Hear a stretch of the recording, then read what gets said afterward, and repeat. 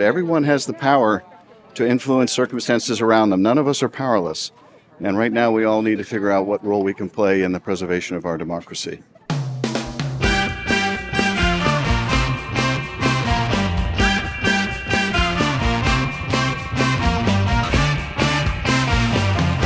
Welcome to How We Win, the official podcast of The Persistence. Action is the best antidote for anxiety, and we're giving you the tools to make a difference right now. Today, in the wake of nationwide March for Our Lives rallies, we talk about the upcoming bipartisan gun safety legislation. And we have a special interview from the field with January 6th committee member and former impeachment manager, Representative Adam Schiff.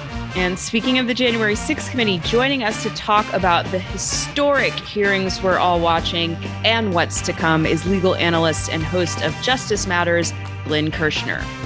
I'm Steve Pearson. And I'm Mariah Craven. And this is How We Win.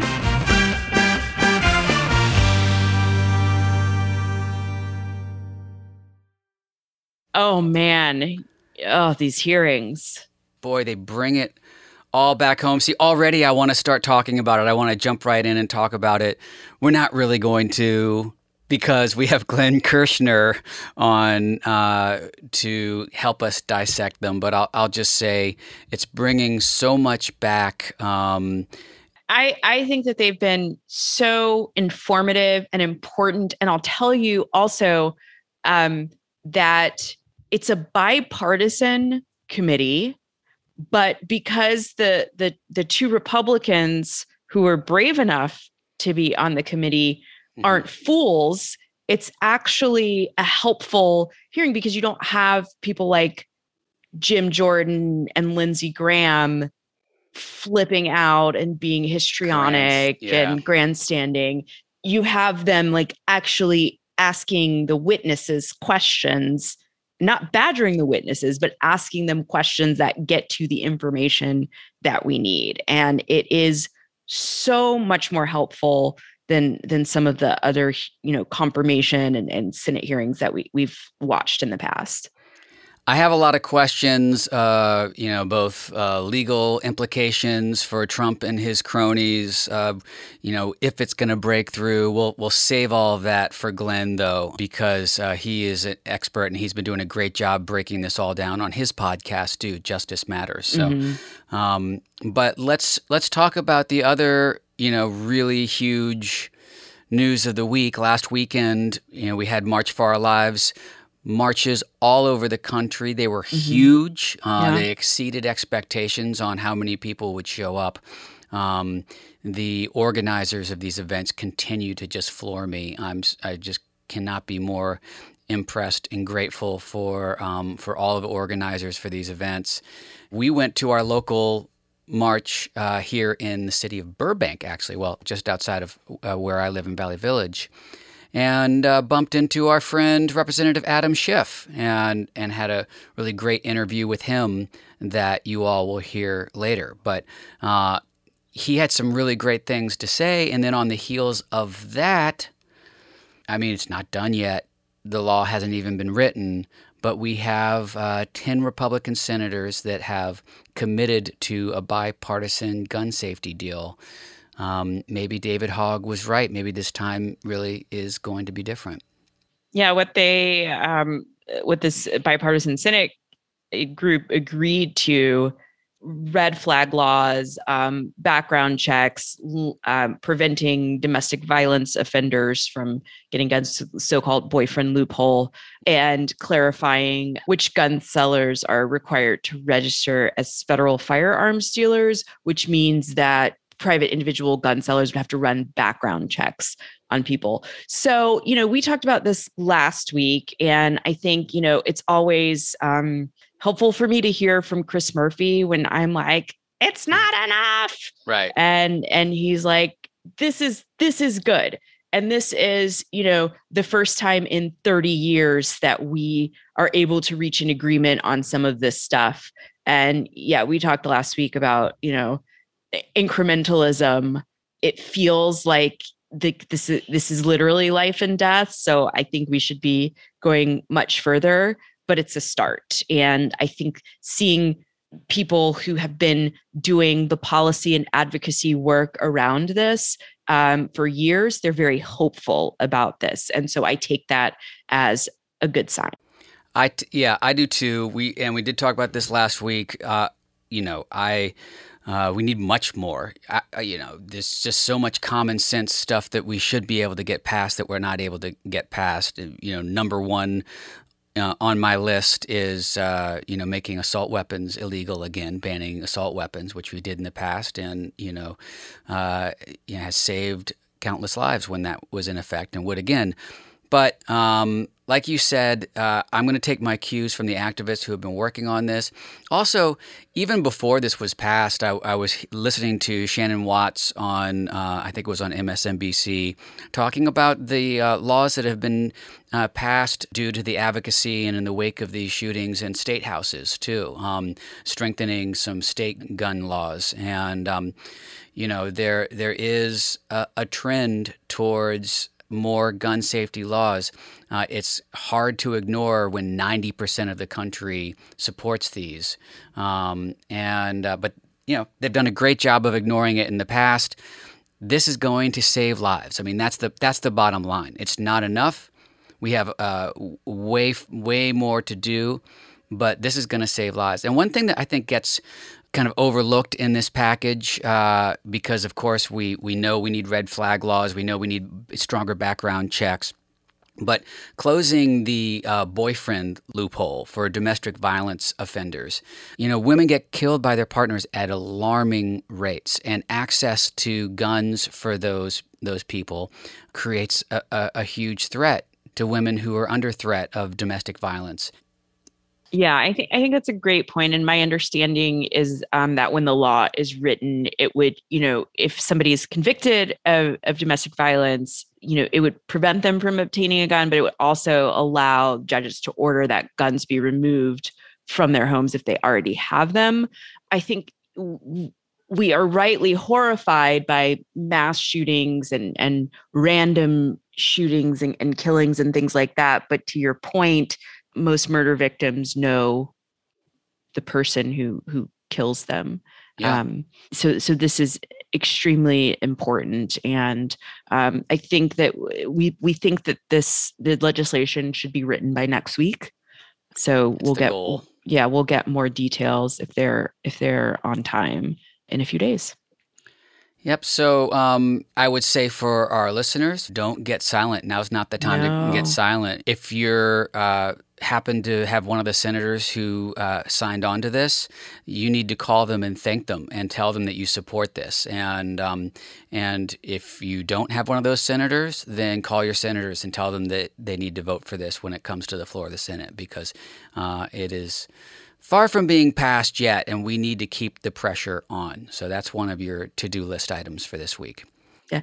So my sister was telling me over the weekend that she got a call on her cell phone from a strange number, and she picked up, and it was a brand new Moms Demand Action volunteer who said, wow, I'm making phone calls for the first time today. I don't want money from you, but I need you to do some things. Here's what I need you to. And she said this woman was so fired up and passionate and enthusiastic that she was like, lady, whatever you need me to do, I'm going to do it. And she was like, all right, I'm connecting you to your senator's office right now. So if you're looking for something to do, you can, I'll pull up the number to text for Moms Demand, and like, they're doing great work and people are receptive right now. So now is the time. Moms Demand, text ready to 64433.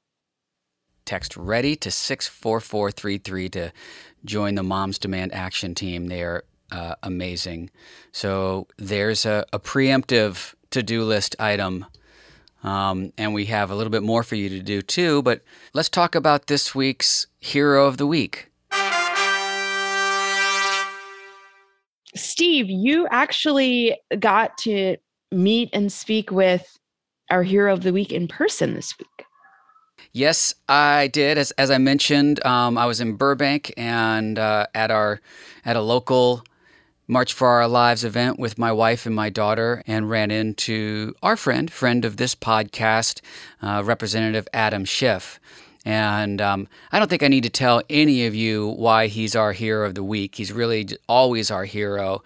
He exemplifies what it is to be persistent in the face of a lot of Sisyphean tasks. And, he was on both impeachment teams.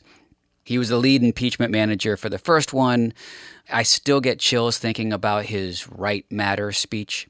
But I caught up with him while we were marching along Burbank, and I'm going to play his interview for everyone right now. I'm here with Representative Adam Schiff, who has been an incredible friend to the show and to the community and to our democracy, taking time out here in Burbank to march for the March for Our Lives. Why was it important to come to this particular march? Well, this is my home, and sadly, we are reprising a march we did several years ago after another tragedy, the tragedy in Parkland. And it's just so discouraging that we have these mass shootings every day, every week, and it doesn't have to be this way. We don't have to have kids going to school afraid instead of eager to learn and play with their friends. And I'm grateful to people coming out and making their voices heard, and I want to be with them, and I want to help amplify their voice. I don't know if you remember this, but the first question we asked you when you were on our show before was, what would have happened if we hadn't taken back the House in 2018? Now we're heading into the midterms right now, and there's so much at the ballot that, no hyperbole, this is once again the most important election of our lives. What are the stakes for the midterms right now? Well, they're huge. To go back to 2018, had we not taken back the House, then in 2020, Kevin McCarthy would have overturned the election. He would have had the votes in the House to overturn the election and essentially negate the votes of more than half of the country. If he should be in that position again, he would do the same thing, and we just cannot allow that to happen. Our democracy is already fragile, and we need to protect our democratic institutions. We need to protect the right to vote. We need to protect local elections officials from harassment and death threats.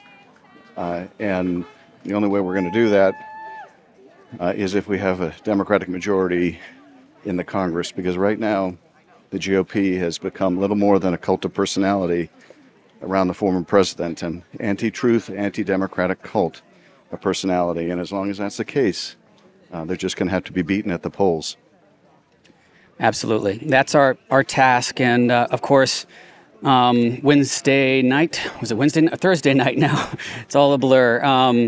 Millions of people saw the beginning of the case laid out for the January 6th commission in which you sit. What can we expect from the next 6 hearings that are coming up? Well, as the vice chair laid out on Thursday night, we will have hearings on the pressure campaign against state and local officials, the role the big lie played in mobilizing and inciting people to attack the Capitol, the pressure campaign against the vice president, and what the president was doing and, importantly, not doing while we were under attack. We'll also be discussing in the weeks and months ahead the reforms that are necessary to protect the country going forward. But you'll see a lot of testimony from people that have been heard from before, with new insights into the multiple lines of effort to overturn our election and interfere for the first time in our history with a peaceful transfer of power. This is a very somber event, once again, as you stated, marching to protect the lives of our children, and our democracy is under attack. You're on the front lines of all of it. It must be exhausting for you personally. What gives you hope right now? We're a deeply resilient country. We've been through other crises in the past, and we've gotten through them, and this too shall pass. But what we do in this moment will determine how quickly it passes and how much damage we have to suffer along the way. So everyone needs to be engaged. They can be engaged like we are today in a march. They can be engaged in calling and writing their elected representatives. They can make their voice heard. Everyone has the power to influence circumstances around them. None of us are powerless. And right now we all need to figure out what role we can play in the preservation of our democracy. All right, we have our marching orders. Thank you so much for all you do. Sincerely, we all appreciate it very much. Thank you very much.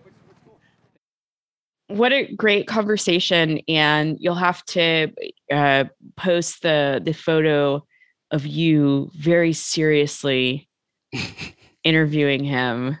Serious business. on the social media at How We Win Pod channels. My media friends would be proud of my walk and talk interview. How I pulled that one off. Not used to doing that. We're just organizers here, y'all, right? But, you're a jack of all trades. Well, he is incredible and gives me hope and is an obvious hero of the week. Let's just talk about this week's to-do list.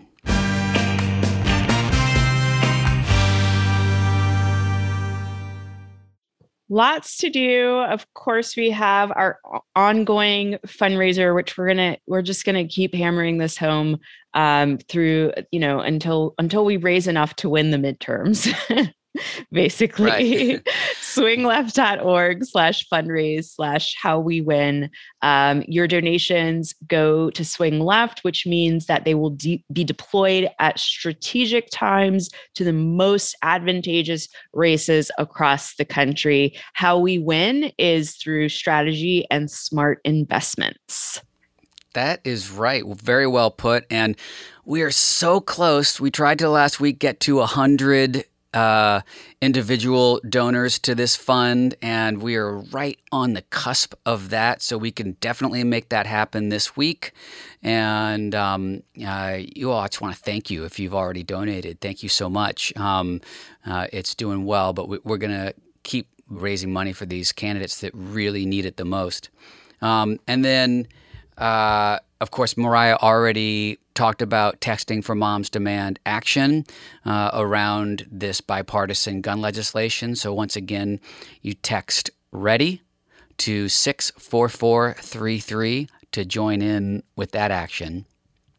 And lastly, if you are not done marching and oh boy, I don't even want to bring this up because it's Supreme Court decision week, and we're all on pins and needles waiting to find out what this conservative court that was stacked by Mitch McConnell is going to give to us. But there is this weekend is Juneteenth weekend. That's right. And in conjunction with Women's March, there is a big march in D.C., 2 days of action for abortion access, Black Bodies for Black Power.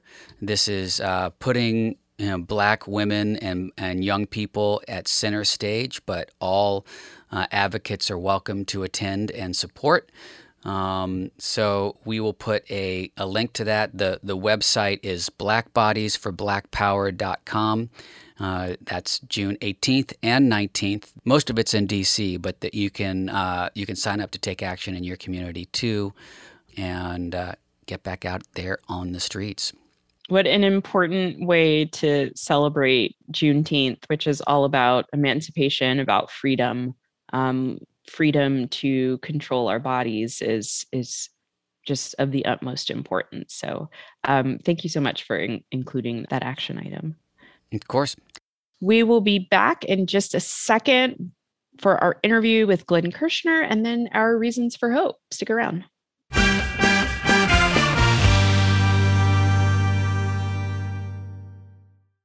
Glenn Kirschner is an attorney, a former federal prosecutor, NBC News, MSNBC legal analyst, and the host of Justice Matters, because it really, really does. Glenn, thank you so much for joining us and helping us digest what we've seen so far from the January 6th committee hearings. It's been some compelling stuff.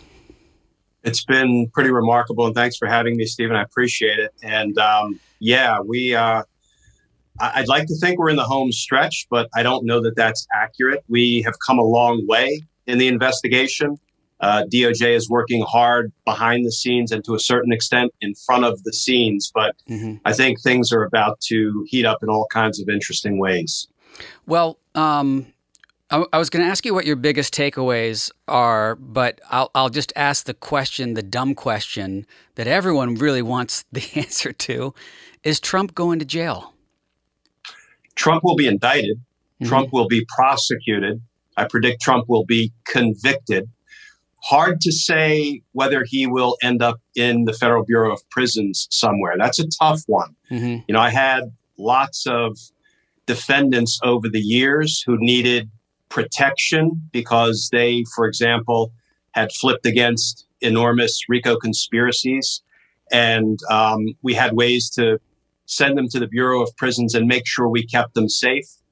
With a former president, you know, it's really hard to say whether our institutions of government will have an appetite to put a former criminal president in prison.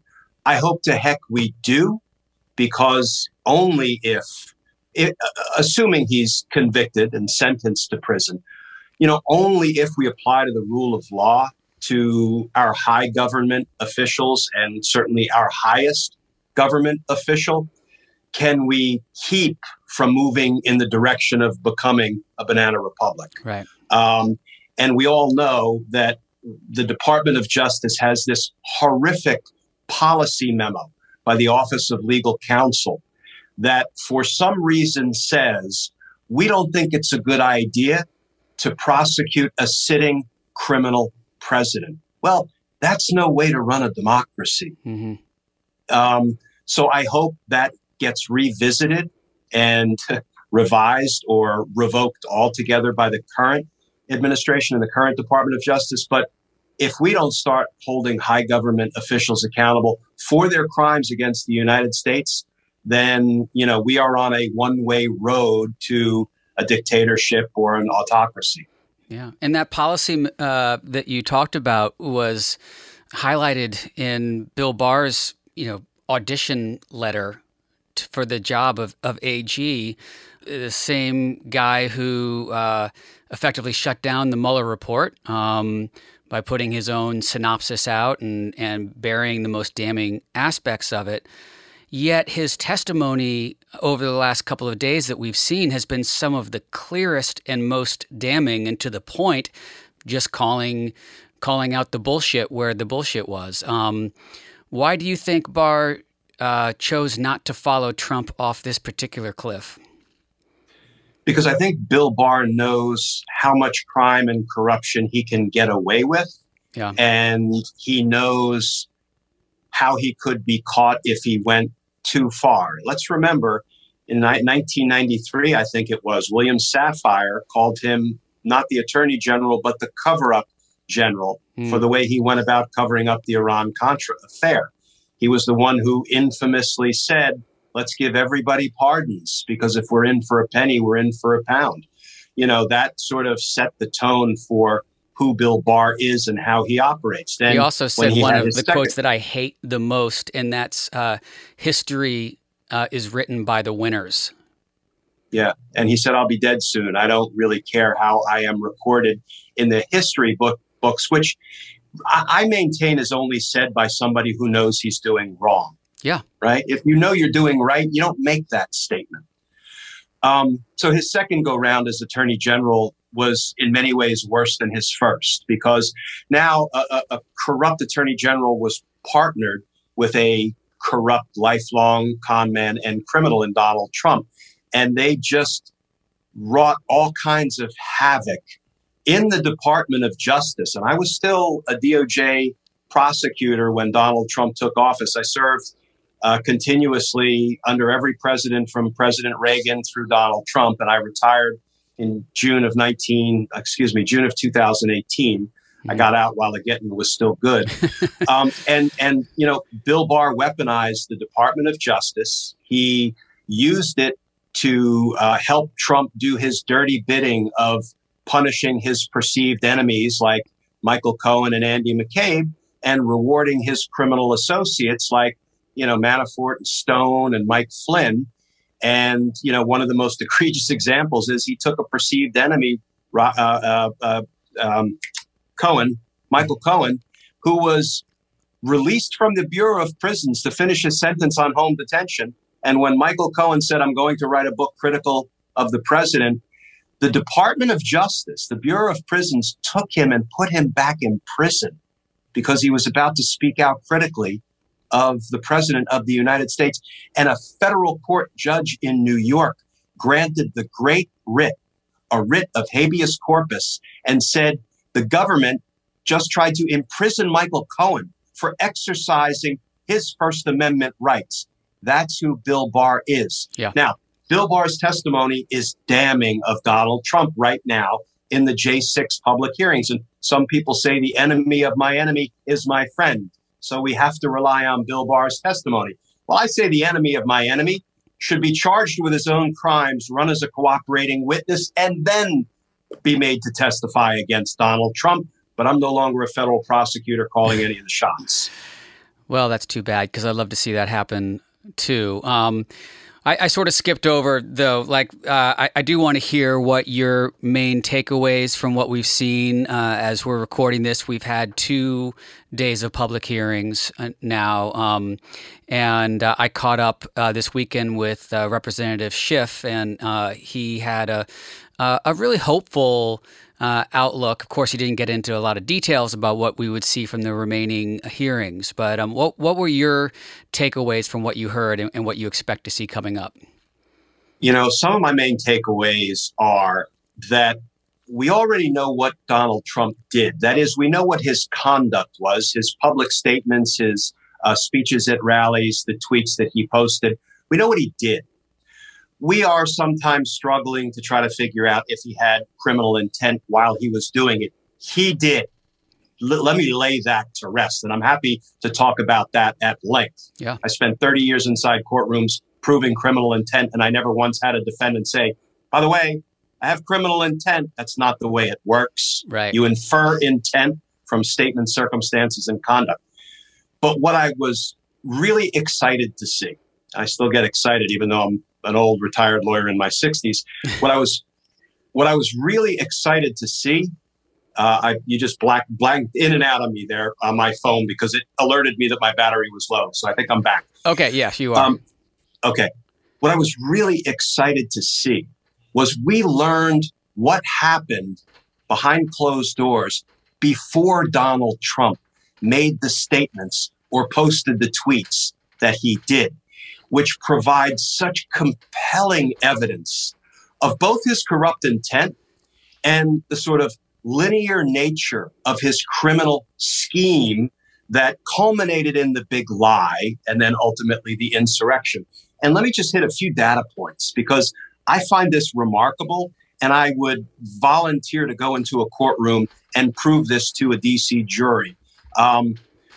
Think about when he started talking about the election being rigged. It was actually back in April of 2020, the first time he made mention of the election being rigged. And let's never forget that he orchestrated the installation of a corrupt Postmaster General, Louis DeJoy, to help slow the mail, to interfere with the timeliness of mail-in ballots. So this was all part of a larger criminal scheme. But he started saying the election's going to be rigged. And then I went back and I looked at his language in August of 2020 at the Oshkosh, Wisconsin hate rally that he gave. All of his rallies are hate rallies. Right, yes. And he said, I think expressly for the first time, if I lose, the election will have been rigged. That's the only way I can lose. Right. Now, let me fast forward to the day he gave birth to the big lie, which was early in the morning of, the morning after the election. This was now November 4th, when we learned, and I want to talk about what we learned in the J6 hearings in a minute. We learned about what was going on before Donald Trump stepped to the cameras and said, we were winning this election. And in fact, we did win this election. That was the moment the big lie was born. Well, now we see behind the curtain what it is that prompted Donald Trump to make all these statements and take all these positions. Back in April, the poll numbers were already looking bad. And he kind of knew he was going to lose. So what did he do? He had to come up with a plan B. And his plan B was, I'm going to tell them that the only way I could lose is if the election is rigged. That's where it was hatched, or at least that's when it was first announced to the American people. And then in August, he doubled and tripled down and said, the only way I can lose is if the election is rigged. And he said it on a big stage at his Oshkosh rally. Then we saw in the Oval Office, as the returns started coming in, we know, courtesy of the testimony of Bill Stepien and others, we know that Donald Trump was well aware of the so-called red mirage, right? I am not a political expert and I don't play one on TV, but even I understand that the in-person day of voting, when the returns begin to come in, will favor the Republican, just as it was favoring Trump. But they knew Donald Trump was going to lose. They knew how bad the poll numbers were. And then sure enough, as the polls were closing, as the mail-in ballots began to be counted and reported out, here comes Joe Biden. We know he's going to win. And he ends up winning in, I think, a popular vote landslide when all is said and done. So we now know from the J6 hearings that they were talking about this in the Oval Office, and they were all telling Trump, Stepien, and the other sober adults in the room, there's foreshadowing there. They said, look, Mr. President, you can't declare you're the winner. You're not the winner.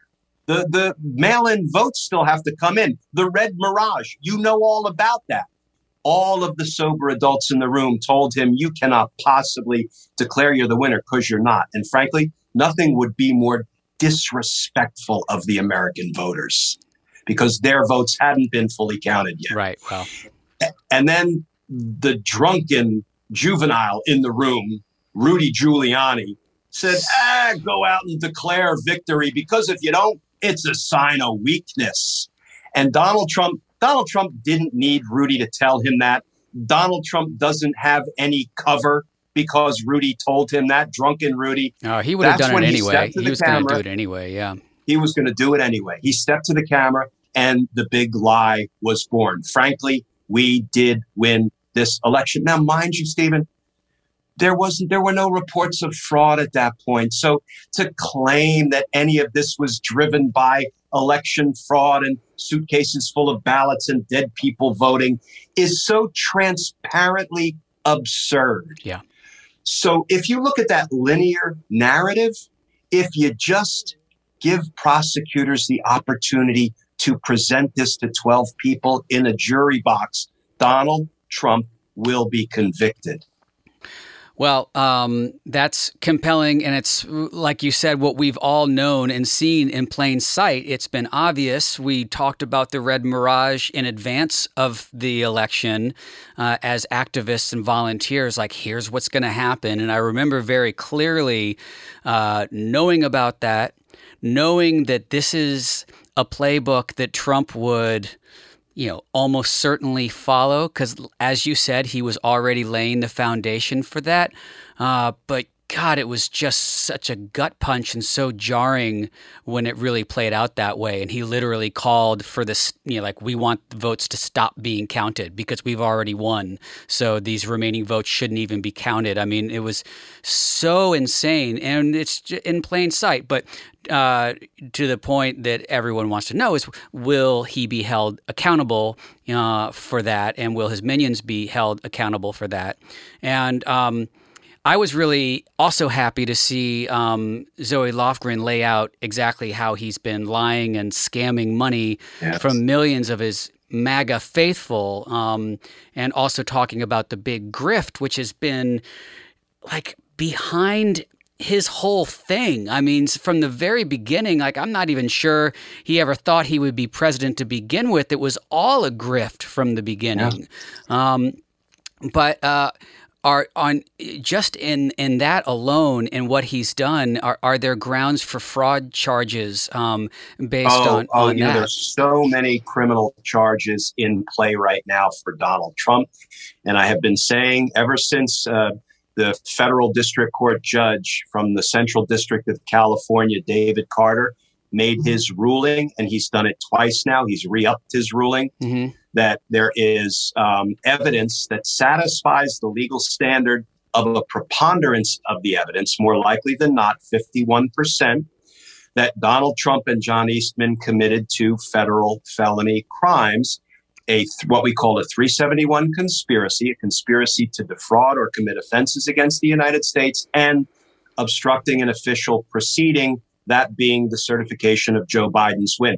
Those are two federal crimes for openers that a judge assessing some evidence in the context of litigation, specifically concerning whether the crime fraud exception applies to John Eastman's emails. It does, and they've been released. Those two crimes have been found by an evidentiary standard, preponderance, that is higher than the evidentiary standard required to indict somebody. That's only probable cause, well below a preponderance of the evidence. It's amazing how the federal judiciary has been out in front of the Department of Justice in so many ways. Take it from this old career prosecutor. That ain't the way it usually works. Usually the Department of Justice assesses evidence, investigates, indicts, goes to trial, convicts, and then judges start talking about the crimes that have been proven, and now it's sentencing time. We are in upside down, bizarro world right now. Yeah. Not only with respect to, and I hope I can get back to Zolofgren giving us that motive evidence of the big ripoff, which is just brilliant for so many reasons. But now I'm on a roll in another direction. Please feel free to stop me. No, roll. That's what continue. Podcasts are for, just going. That's what we do. So those two crimes that have been found by Judge David Carter are really only for openers, because you also have a seditious conspiracy.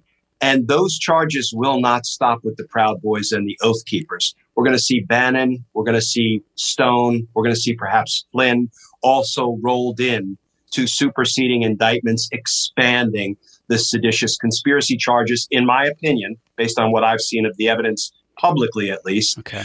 You also have inciting an insurrection with Donald Trump's own words. He said, and it's so wonderful that everything he said to his angry supporters as he was ginning them up in his pre-insurrection pep rally on January 6th. Everything he said from a platform of fraud. He said, go down there and stop the steal. He knew there was no steal. Every thinking person in the country knew there was no steal. That helps supply additional evidence of his corrupt intent, his criminal mens rea. He told them, your vote has been stolen. Go to the Capitol, fight like hell, or you won't have a country anymore. Now stop the certification, though he used the word steal. And they did precisely what he ordered them to do. And they're defending, these insurrectionists are defending on that set of facts and circumstances in court. And let me go on record. I always try to lead with empathy. I feel bad for the Trump supporters who attacked the Capitol, who are incapable of, and I'm not being mean or snarky when I say this, I know what you mean. who are incapable of being critical, independent thinkers, because when the president of the United States tells you point blank to your face, your vote has been stolen.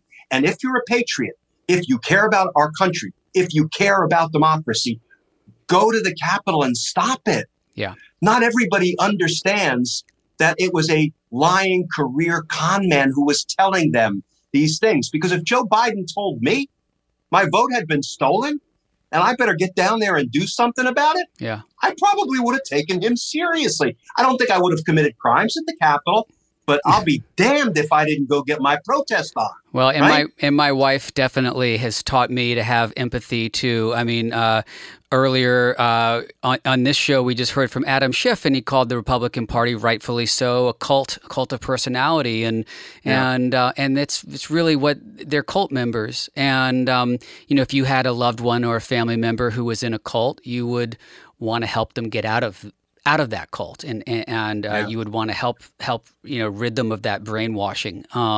So I appreciate the empathy that you bring to it. It's difficult to find that right now. It is, but they are addicted. They're addicted to Donald Trump's lies, disinformation, and propaganda. It's an addiction like anything else. Well, to that point, do you think this message, these hearings are going to get through to any of them? Certainly the big grift and what Zoe Lofgren laid out is affecting them. Do you think they're going to take that to heart? Or, will this have an impact on the midterms? Let's talk about that. Yeah, I'm not a political scientist. How could it not impact the midterms? I am not one of those people who think it's a foregone conclusion that the Republicans are going to take control. I don't believe that to be the case, although I know everybody is rightfully and deeply concerned about inflation and how much a gallon of gas costs, and they can't get baby formula. I get all that, and the buck stops with the president on all of that. So I hope the president and his administration are working overtime trying to fix those things to the extent they can impact them. We know it's not all within the president's control. And it's a global issue too. Yeah. Yeah. And I do think the public can't help but be impacted by the J6 revelations in these public hearings if they're paying attention. I don't know whether it will move the needle in in Trump supporter land writ large. It might, but that's almost beside the point. Yeah. Because, people say, well, it's going to inspire violence and maybe civil war if we indict Donald Trump, to which I respond. So we should decline to prosecute a criminal former president who tried to overthrow our democracy because his supporters might resort to violence. That doesn't seem to be a winning formula for a viable democracy. That's right. So I don't really think moving the needle in MAGA world, I don't even like the term MAGA, and I never use the term maggot and all of those derogatory terms. Mm-hmm. I don't think that matters. Maybe it will, maybe it won't, but to me, it doesn't matter. Merrick Garland needs to pick up the ball and run with it. He's been running with the ball. My friends and former colleagues at both the D.C. U.S. Attorney's Office, my professional home for decades, and my friends at the Department of Justice have been working night and day on the insurrection case writ large. And, the one thing that is really a curiosity, and I think has filled us with anxiety over the past 17, 18 months, is it looks like Congress is going first with a criminal investigation. And that's not ordinarily what happens. Usually the Department of Justice goes first in a criminal investigation, and Congress takes a back seat because its responsibilities are more about investigating and crafting legislation to prevent this from happening again. So I did a piece for MSNBC Daily that posted a few days ago, maybe a week ago, asking the question, is there a method to what seems like investigative madness? And there is. And, my perspective from inside the Department of Justice for decades informs the way I see this. If you let DOJ go first, and it's a little bit of a false construct, DOJ hasn't gone second. DOJ has been in the grand jury in ways that we don't know about and we shouldn't know about. But that's kind of what brings us right to the thrust of the argument. Grand jury proceedings are secret by law. And in fact, we will never reveal what was said in the grand jury by witnesses unless and until somebody's indicted, tried, and those witnesses are called to the witness stand in a public proceeding. Then we are obliged by law to turn over that grand jury transcript to the defense attorney representing the defendant so he or she can use it to cross-examine the witness. So if these 1,000 witnesses that have testified to the J6 committee went into the federal grand jury first, all of that information would be by law hidden from the American people permanently, or at least for years. And we would be sitting here with no information while a congressional committee waited to go second. And I would just be binging. I would just be binging on Netflix and not getting to enjoy this must-see TV that's being presented to us instead. So. Exactly. But because the J6 committee went first, and the congressional committees don't labor under grand jury secrecy rules, so they can now present to the American people and to the world what they learned from these 1,000+ witnesses to help galvanize public opinion and then DOJ can start dropping indictments on these people. That's one of about 4 reasons that this seeming investigative madness actually makes a lot of sense. It does make a lot of sense. There's a theory that the January 6th committee should not refer charges and should just let the Justice Department do it on its own to avoid the appearance of political influence. Do you agree with that? I don't care one way or the other, because just as we just I need the say, damn charges. just as I say, I don't know if this will move the needle for Donald Trump supporters. I don't care, because you have to do what's right. Listen, I can argue both sides of the congressional referral coin. Some people will say it'll make it look like the Department of Justice is kowtowing to a Democrat. A democratically controlled Congress or controlled by Democrats. Some people will say, yeah, but that's their job. If they find evidence of crime, they need to make criminal referrals. Right. We can argue that back and forth all day long. What I know is that a criminal referral will not impact what the Department of Justice decides to do with respect to indicting somebody or not indicting somebody. I remain a Merrick Garland supporter. Now, have things taken too long? Yes. Do I agree with all of his decisions? Absolutely not. But based on everything I know about the man, when I look at how he handled the Oklahoma City bombing case and the Unabomber case and the Atlanta Olympics bombing case, and importantly, in my old office, the Mayor Marion Barry prosecution, which was difficult factually and legally and politically and atmospherically, and even more important, I have to go back to before that. I'm an old homicide guy. He was a homicide prosecutor. He predated me, but he worked with the homicide detectives from the Metropolitan Police Department that I ended up not only working with, but being mentored by, learning from. And their opinion of him is he is the exact kind of quiet storm that you want in an attorney general under these circumstances. And I trust those men and women, the homicide detectives, to watch my grandchild. Okay, that's how much I trust them. And I trust their opinion. We're going to get to the right place. I just hope we get there in time to save our republic. I love that characterization of him. I'm going to, from now on, call him Merrick Quiet Storm Garland. I like it. You should put out a record called Quiet Storm. And I remember the Marion Barry thing very well because I grew up in D.C. But one last question before we go, the same question that we ask all of our guests. And you have laid out a lot of hope for us in what you've seen so far. What gives you the most hope for the future right now? So I teach criminal justice undergrad at George Washington University. I used to teach law school for 4 years at GW, and I decided I no longer wanted to be part of the machinery that creates more lawyers. Because take it from this lawyer, lawyers are the worst. I'm married to one. I am one. My friends are lawyers, but we're the worst. My dad was a lawyer as well, so... Yeah, well, no offense, but my pop was a high school football coach, and he thought he raised me better than to become a lawyer. When you say that word, I could certainly talk about how I am optimistic and not, I hope, in a Pollyanna or naive way based on the evidence I'm seeing, from the J6 committee. But I teach semester after semester. It's a basic criminal justice class, and it's called From Arrest Through Appeal.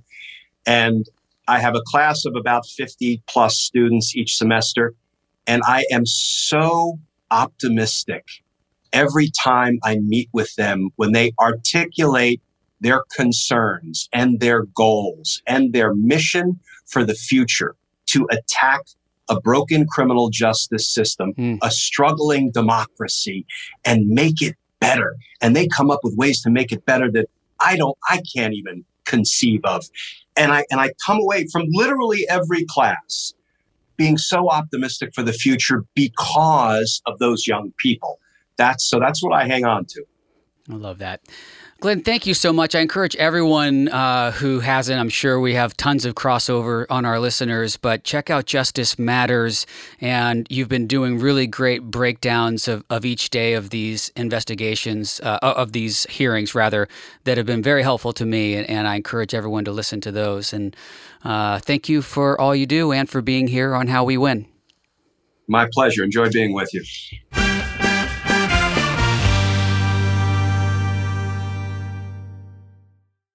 So grateful for Glenn and his deep knowledge and legal perspective, and boy, I can't wait to watch more of these hearings unfold. But in the meantime, Mariah, what's your reason for hope? My reason for hope is I feel like I'm seeing a push on social media to really hammer home, especially ahead of the midterms, what the president and vice president are doing for the country. I think that we sometimes get caught up in complaining, this is not enough, that is not enough. And I always want us to ask for more, but we need to acknowledge the wins that are taking place. So there's this Twitter account called Biden Wins that has just blown up in the last few weeks. They've just I think doubled or maybe even tripled their number of followers. But all they do is tweet out the positives. And listen, you're not only supposed to look at the positives of any elected official. There's always room to ask for more and to improve. But ahead of the midterms, we really got to hammer home for our friends and family what this administration is doing for us. So, for example, pointing out that Trump ran up the deficit and President Biden is on track to cut the federal deficit by $1.7 trillion by the end of the year. So check out this Twitter account. Go to it when somebody says Biden's not doing anything and gas prices are high and inflation and blah, blah, blah, blah. It gives you historical context as well as the improvements that Biden is making for this country. And that's going to be so important to be able to articulate. So take a look, educate yourself, amplify. Love it. Yeah. What is your reason for hope this week, Steve? Well, we talked about it already. I'm going to talk about it again. It's this gun legislation. I've been so utterly demoralized by the lack of action in the wake of these horrific slaughters of our citizens, of our children. We just recognized the anniversary of the shooting in Las Vegas, too. And in the wake of that... And the Pulse nightclub shooting. And the Pulse nightclub shooting, exactly. And I remember we almost got rid of bump stocks that turn, these semi-automatic weapons into automatic weapons. And we couldn't even do that. Right. I've just been so demoralized by the lack of action on all this. And this is hopeful. It's not enough, but it's going to save lives, and it gives me hope. And when I see, as you mentioned, the March for Our Lives activists, the kids who have been so dedicated to this, celebrating these wins, I want to lift them up and celebrate with them. I want to take this opportunity to really feel hopeful about our future. So that's what gives me hope. Beautifully said. And I think it's been a long time since any of us have had hope around this issue, and just grateful to have a little glimmer sparkling our way.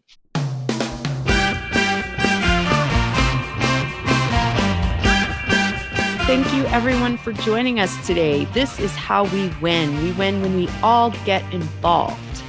We would love to hear from you. Who was your hero of the week? Send us an email at hello@howwewinpod.com or tweet to us at BluesBoySteve and at Mariah_Craven. Make sure that you subscribe, rate, and review us on Apple or wherever you're listening to this podcast right now. Share us with your friends and help us build this community of informed and active volunteers. This is how we win. It is how we win. And we also really appreciate you being here with us. We will, of course, be back with more next Wednesday because we are the official podcast of The Persistence. See you then.